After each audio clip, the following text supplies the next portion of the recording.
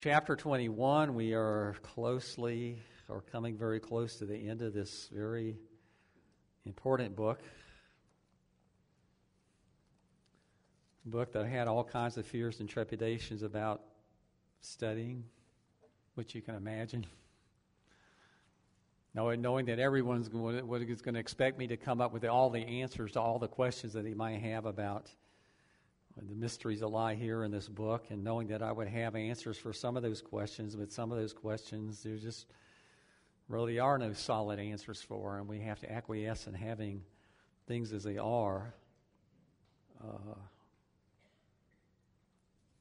But we're beyond all those judgment scenes that we've been going through.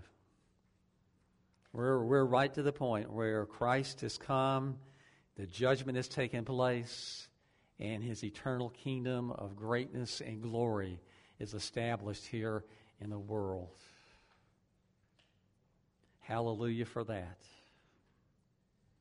So chapter 21. And I saw a new heaven and a new earth, for the first heaven and the first earth passed away, and there was no longer any sea. And I saw the holy city, New Jerusalem, coming down out of heaven from God, made ready as a bride, adorned for her husband. And I heard a loud voice from the throne saying, "Behold, the tabernacle of God is among men. He shall dwell among them, and they shall be his people, and God himself shall be among them. And he shall wipe away every tear from their eyes, and there shall no longer be any death. There shall no longer be any mourning or crying or pain. The first things have passed away." And he who sits on the throne said, "Behold, I am making all things new." And he said, "Write, for these words are faithful and true." And he said to me, "It is done. I am the Alpha and the Omega, the beginning and the end. I will give to the one who thirsts from the spring of water of life without cost. He who overcomes shall inherit these things, and I will be his God, and he will be my son. But for the cowardly and the unbelieving and abominable and murderers and immoral persons and sorcerers and idolaters and all liars, their part will be in the lake that burns with fire and brimstone, which is the second death." All things new.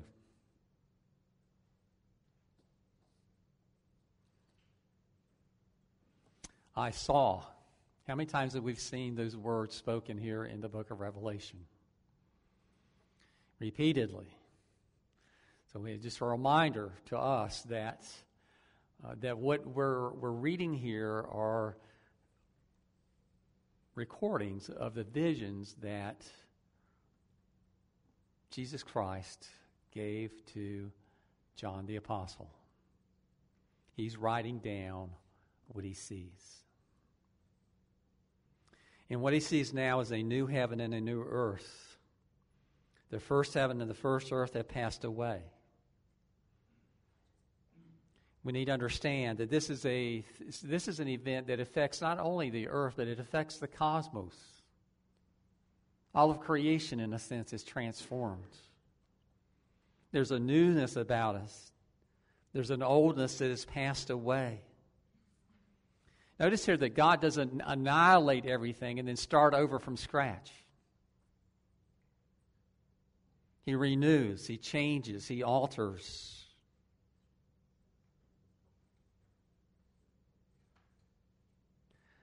I wonder if we would even be able to recognize the earth as it will be in those days compared to what it is now.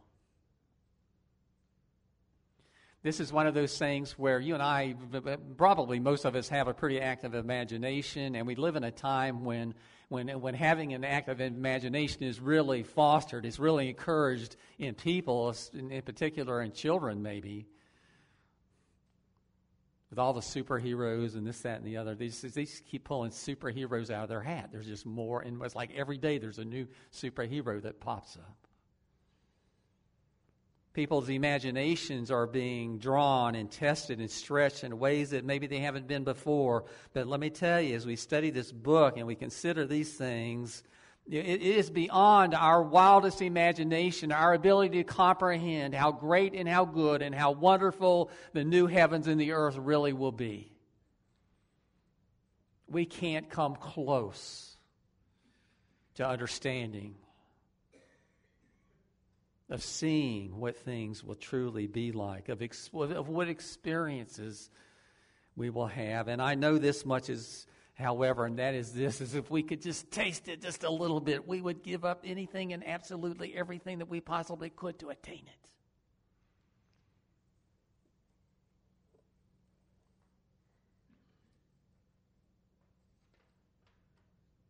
We would forget about seeking after the things of this world that promise us peace and joy and comfort and things like that,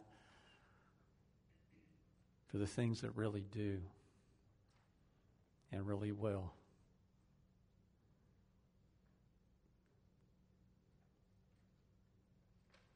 Strange that it says here there's no longer any sea. It's hard to imagine the earth without the sea, right? 78% of the earth's surface is covered with sea. We talked about the sea last week, how very often in the Bible you find that the sea was something that people feared and that people died, at sea very often when ships wrecked and that sort of thing. We have to ask the question, is this something that is being taken literally? In other words, is literally we're talking about an earth here that has no sea? Well, that's certainly a possibility. But we also know that this book is full of symbols and signs, some of which we know and some of which we don't know. Some of those are identified as signs and symbols, and we're told what they actually represent. But there are many things that are obviously signs and symbols, and we're not told what they actually represent. So could it be here that sea here is representing something that doesn't mean literally the sea? And I would say that it possibly could be. Because one of the things that you would find with the sea is this, is the sea is one of the things that separates. It separates, so just think about where John is. John is on this island, in this penal colony at Patmos. And the sea has created, in essence, his prison. It has separated him from the people he loves in those 7 churches in Asia Minor and other people. The sea separates mankind in a great sense of the word. It always has. It has for a very long time. Could it be that one of the things that is being drawn out here is that there will no longer be this sort of separation between people? That all people in the world will be united. There will be nothing left in the world to separate the masses any longer. We will be one people under one God. Brothers and sisters, to the fullest extent.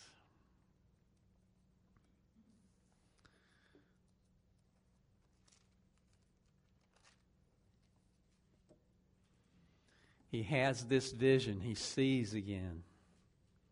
See here, verse 1 I saw, verse 2 I saw. This vision of the holy city, New Jerusalem, coming down out of heaven. A promise that God made back in the days of Isaiah. That he would create a new heavens and a new earth. Notice here that he doesn't take the old city of Jerusalem and renovate it.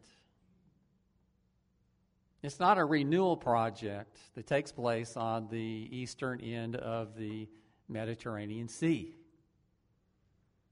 That this new city, this new Jerusalem, ascends down from heaven.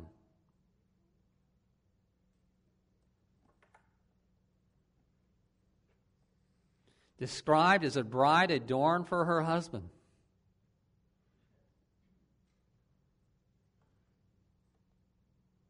Now, if I were to ask you this question, Who do you think is more concerned about the details of a wedding, the bride or the bridegroom on a typical wedding day? What would you say? The ladies just really seem to really be into the details of these wedding things. And we just see it over and over and again. You know, everything has to be just right.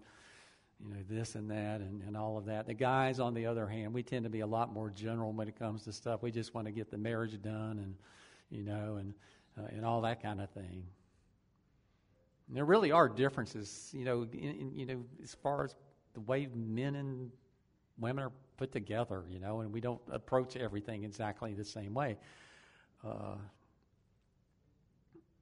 But the bride wants everything to be perfect. And very often the mother of the bride wants everything to be perfect. And never is it. Maybe on rare occasions it comes real close. It seems like there's always some monkey wrench that gets thrown into the picture somewhere. It comes down to, what are you going to do with it? You're going to go with the flow, or you're going to make a big deal out of the imperfection? But just notice here this, that this is the perfect wedding between the perfect groom and the perfect bride that he has made perfect. There is, you know, as long as people are involved in it, there's always room for error. And when it comes to stuff like this, there almost always is error. But this is all by the power and by the might in the hand of God. And this is the perfect wedding.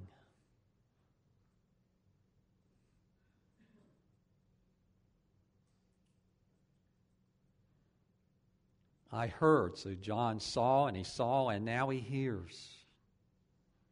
A loud voice from the throne. Now, whose voice is that? Well, we know ultimately it's God's voice.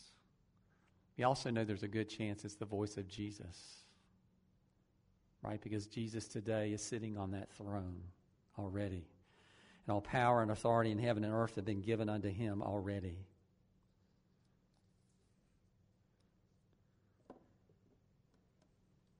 And the voice is saying, behold, the tabernacle of God is among men. The house of God is among men.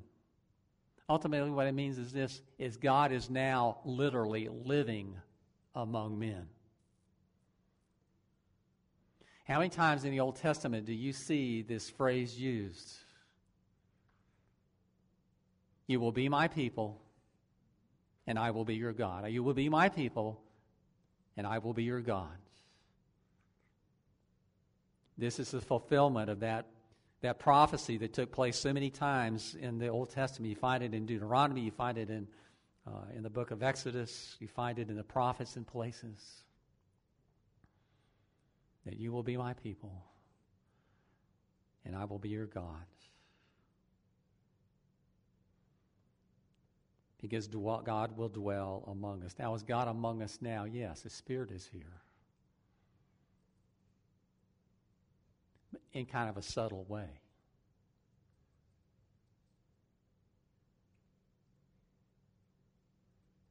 But we will dwell with one another for all of eternity in the midst of our Lord Jesus Christ. He will be here.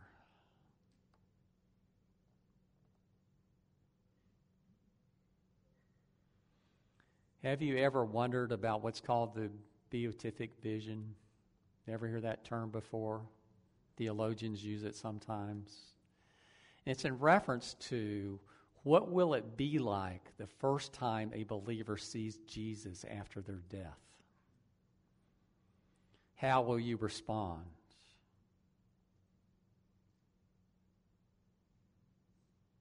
Will you dance for Jesus?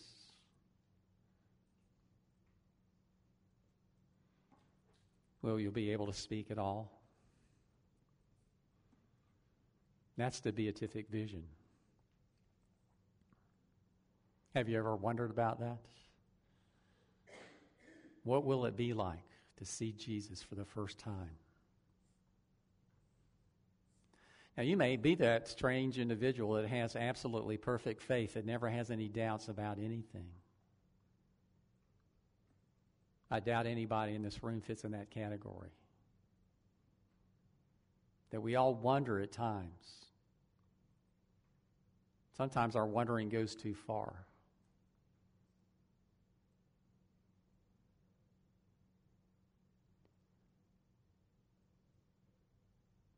At that point, you will understand that it is all true for the first time. No doubt at all.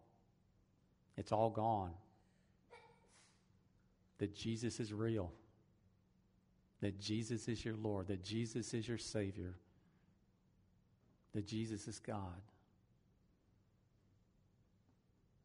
And that He loves you immensely. And He has done all that He has done for a lot of reasons, and you are one of those reasons. He's orchestrated all of this down through history for the purpose of saving you and bringing you to where your real home is.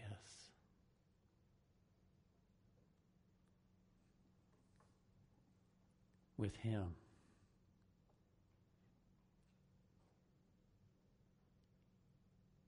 And with every person who believes.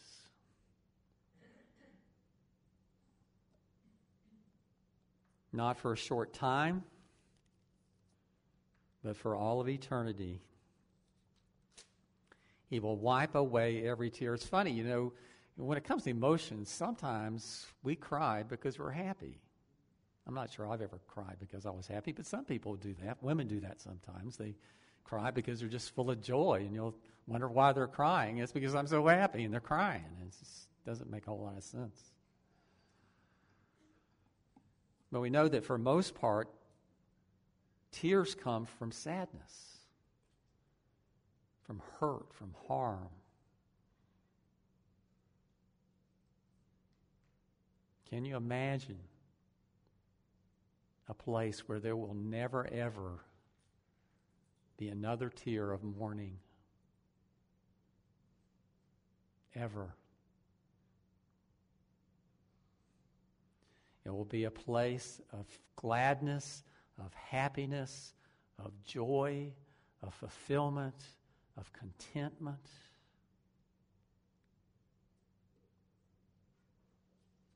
No more mourning or crying or pain at all.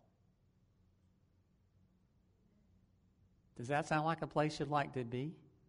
Does it sound like a place you'd like to be right now?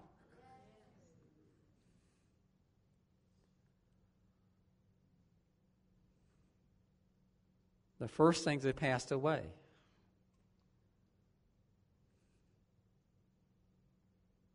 In other words, things as they were before are gone. And they're gone forever. Amen.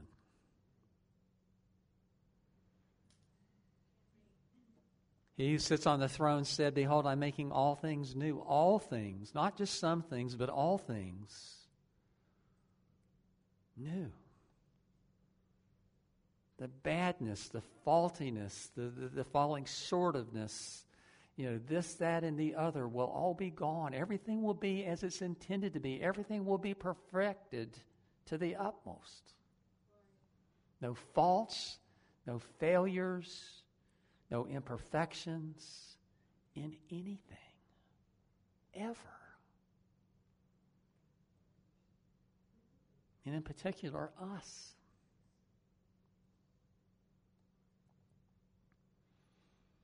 He said, "Write, for these words are faithful and true." We haven't seen those words recently, but back in the very beginning of the book, in the Apocalypse, we heard Jesus tell John to write these things down that he was about to show him. And because John did that, you and I have this book before us today. So this book has spoken to the generations of the church down for the last 2,000 years. The words that were given or written down by John to describe the things that Jesus showed him. We have them here today before us to take a look at and to study in depth. These words are faithful and true. In other words, Jesus is saying here that, well, I told you so. I told you that it would be. And you wondered, and you doubted, and you questioned. Now you know. Everything I told you was true.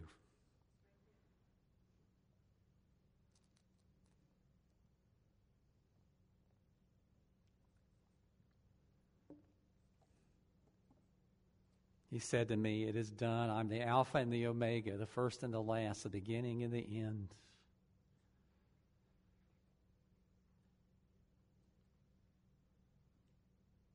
It all comes down to Him. He started it all. He finished it all. He carried it through. He did everything that was necessary to make it happen.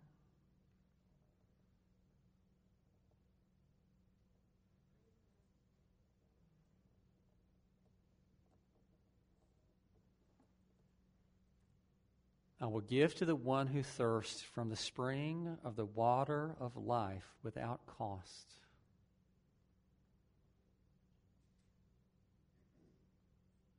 Very important words. Basically the same words that he shared with that Samaritan woman at the well in John chapter 4. Talking about the water that springs up to eternal life. Someone drinks that water, they will never thirst again. Remember that conversation?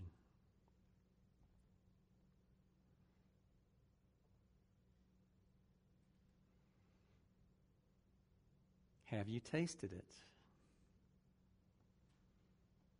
Do you thirst for more of it?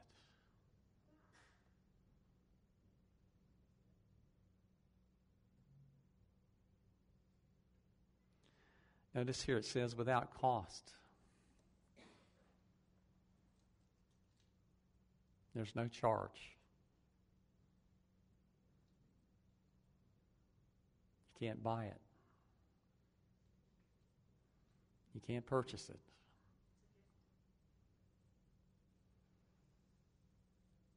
It is given. It is given freely. It costs you nothing.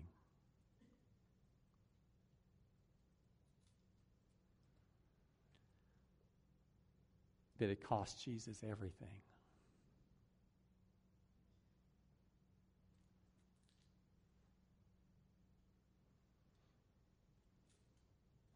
I mean, there was a price to be paid because of our sins. And He paid it. Paid it in full.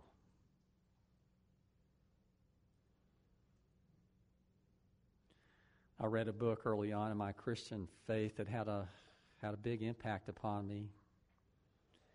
It was written by John MacArthur, a guy that I really do theologically agree with a lot of the time, but sometimes I don't at all. But he made a statement in that book that I have found through my Christian walk to be very true.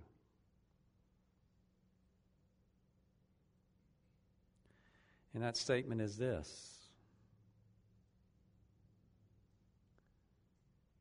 is that salvation is a free gift, but in the end it will cost you everything.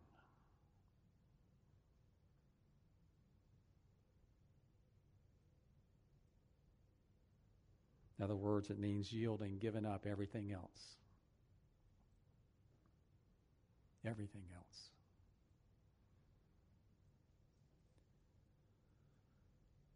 Think of the cost that these Christians that John is writing to initially, those 7 churches in Asia Minor. We've spoke about them in detail early on in our study, and we know that many of them were being severely persecuted, and we know at least 2 of them, their life was taken, Antipas and Polycarp.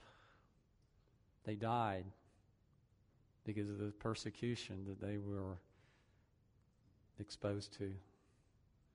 We know that there was economic pressure on the Christians in those churches. They were not allowed to trade sometimes, and they could not belong to some of the trading guilds. And in those days, if you weren't part of the guild, then you couldn't make any money. They were in great poverty, many of them. They were social outcasts. They were religious outcasts.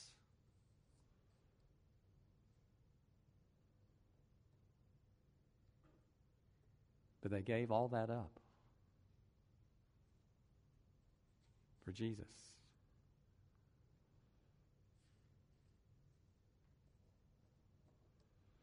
He who overcomes shall inherit these things, and I will be his God, and he will be my son. There you see that promise, that Old Testament promise again. I will be his God, and he will be my son. I will be your God, and you will be my people.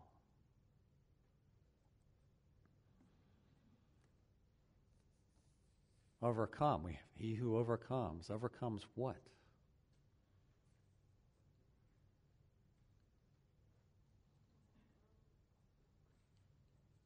What is it that we're called to overcome? Unbelief. Now, I'd like to think that there are people in this room that have perfect faith, that have no doubts, that never wonder, that never ever sin. But I know that person doesn't exist. It certainly isn't me. That we're called over and over again in Scripture to persevere, to hang in there, to run the good race, to fight the good fight. Are you running? Are you fighting?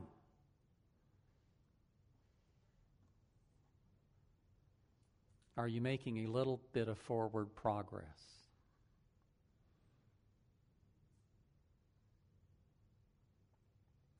Years ago, I was watching one of those Ironman contests, and it's always amazed me that people have the stamina to be able to compete in one of those things.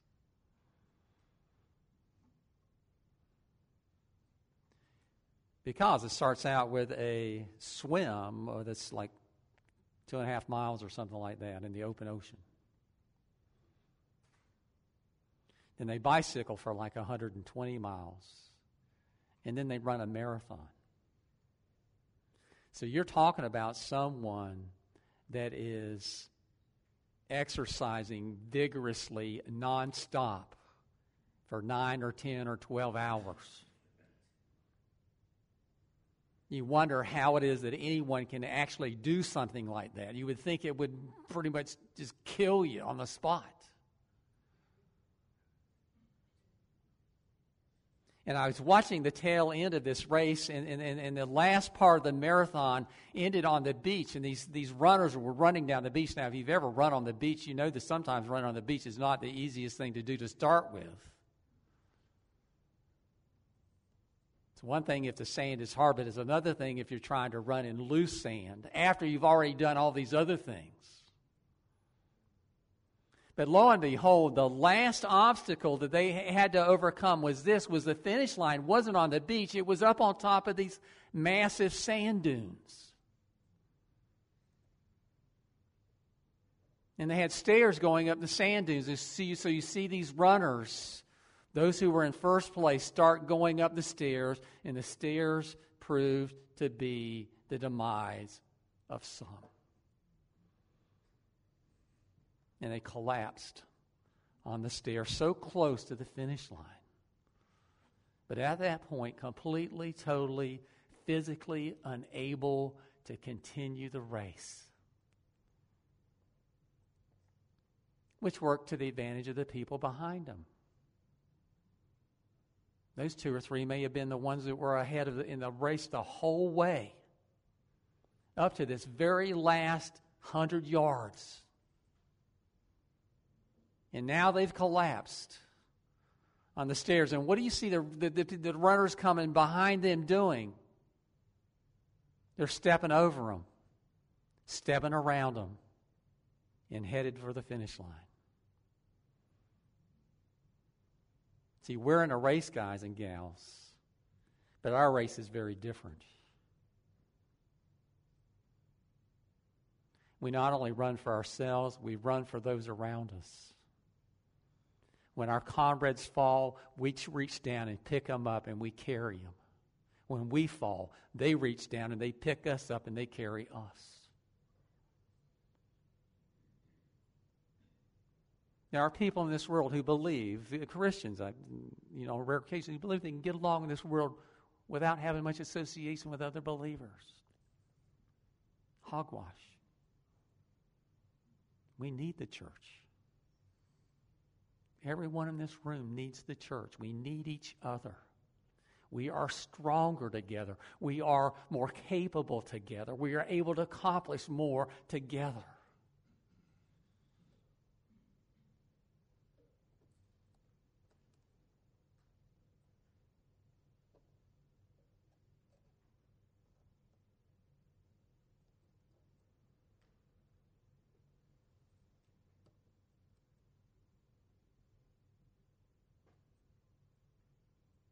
This will be our new home.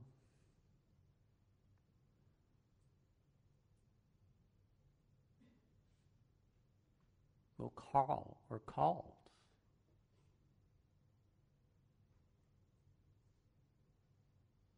to endeavor all the way to the end. Not for a time and stop.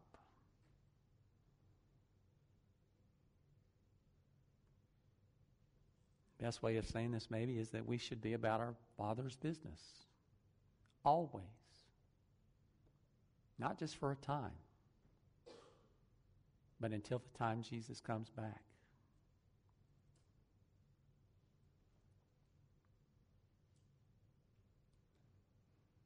I told you there wasn't any judgment left. There is a little bit here in verse 8. It talks about what happens to the cowardly and unbelieving and abominable and murderers and immoral persons and all of that. We've already studied this. They've been already cast into the lake of fire and brimstone, where Satan and the first beast and the second beast have also been cast. And death itself has been cast.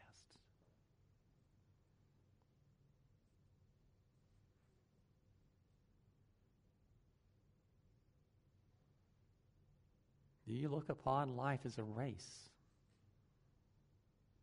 As a fight? There is that aspect. It's not everything. But it should be part of the picture that every one of us has of our life. There's a sense in which we are in the fight of our lifetime. And it will not end until the end.